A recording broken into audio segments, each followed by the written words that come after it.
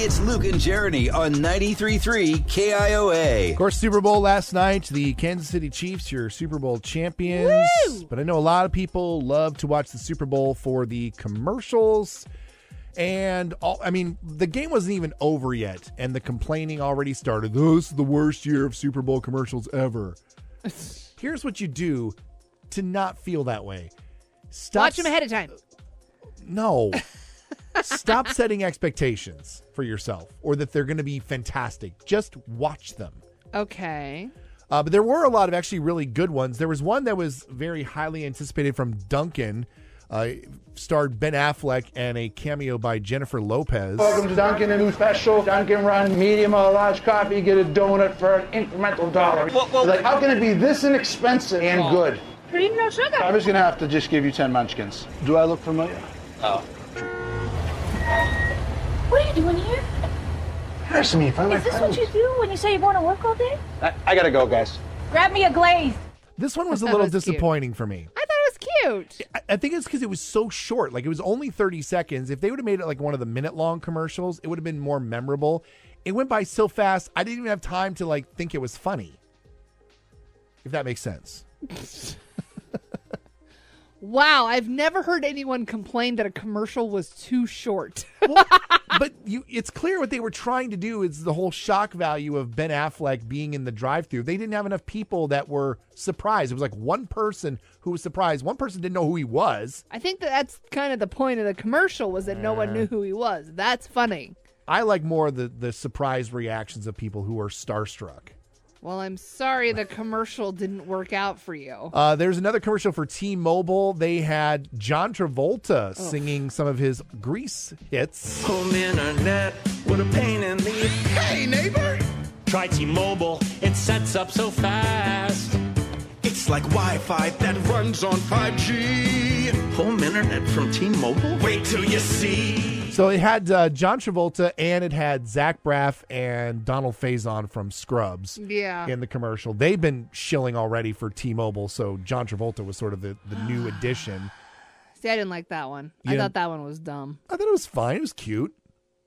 I'd rather watch Ben Affleck give people munchkins. This one was definitely my favorite commercial of the entire night. It was for, I don't even know what the company does. They're called I think it was Workday. I have no idea. And they had a bunch of KIOA artists in the commercial complaining about the workplace use of the term rock star. Hey, corporate types, will you stop calling each other rock stars? You're a rock star. You are a rock star. Rock stars, please. You know what it takes to be a rock star? I've trashed hotel rooms in 43 countries. I was on the road since I was 16. I've done my share of bad things. Also, your share of bad things. Yeah. So it was Billy Idol, Joan Jett, Gary Clark Jr., Ozzy Osbourne. and then Paul Stanley from Kiss. Yeah. All complaining about them using the term rock star at work. That's pretty funny. It was very fun. And then I think the funniest part of it was for me when Ozzy shows up working at the random place. He's like, hello, my name is Oswald. Yeah. No, that was a good one. Turns out we've been duped this whole time about the M&M's characters going away. No one was shocked by this, right? We all knew they were coming back, but I don't think we realized it was all just a big lead up to a Super Bowl commercial. Yes, we did. We all knew that that's what it was. I didn't realize it was that. You are a special sort Okay. of person. All right, so there were two commercials during the Super Bowl. The latter one kind of unveiled that they were back. Right. But it was the first one that grossed everybody out I with can't. Maya Rudolph. Can't. Bite-sized candies filled with clams. With mine, Chewy, chunky clams. Ma and Ya's candy-coated clam bites. You want one? With mine, Ugh. You're supposed to say yes! No. Mm-mm. Supposedly M&M's have been rebranded Ma and Yaz, and they were filled with clams. No, stop saying that word. Just absolutely disgusting. Dave Grohl from the Foo Fighters showed up in a Crown Royal spot. Today, let's thank Canada. Thank you for legends of music and heroes of comedy. Thank you, Canada, for peanut butter, the paint roller, and poutine. That's French fries with cheese and gravy. That was, first of all, Jeremy, you said you learned something. There was a moment when that commercial was on where everybody at the party I was at stopped and went, peanut butter? Really? That was George Washington Carver invented peanut butter. Yeah, we'd all been taught that. That is not true. It was actually invented in Canada. Had no idea. Neither did I. Thank you, Dave Grohl and Crown Royal, for teaching America a lot of things last night. I liked that spot a lot, too. It was impressive. And then one more here. This is a commercial that apparently fooled a lot of people into think that somebody at the party was sitting on the remote. Oh, so good. Welcome back to Super Bowl 57. So far, Greg, the game going like you expected? Yeah, and so far, these teams, they've really...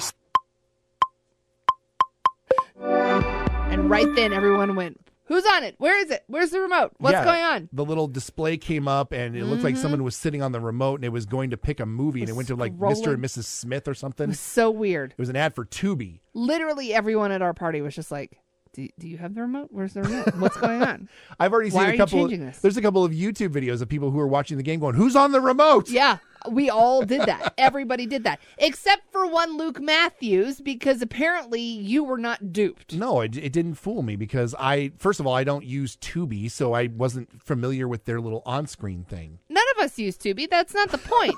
The fact is that it interrupted what looked like the game. You said you also didn't get duped because they had on different outfits. You knew what outfits the guys that were calling the game were wearing? The guy was wearing a very different outfit in the commercial from the game. It was like a red checker thing. It stood out. Were you literally just like sitting staring at your television and not speaking to anybody the entire game? At that exact moment, maybe. So those are some of our favorite Super Bowl commercials from last night. It's Luke and Jeremy on 93.3 KIOA.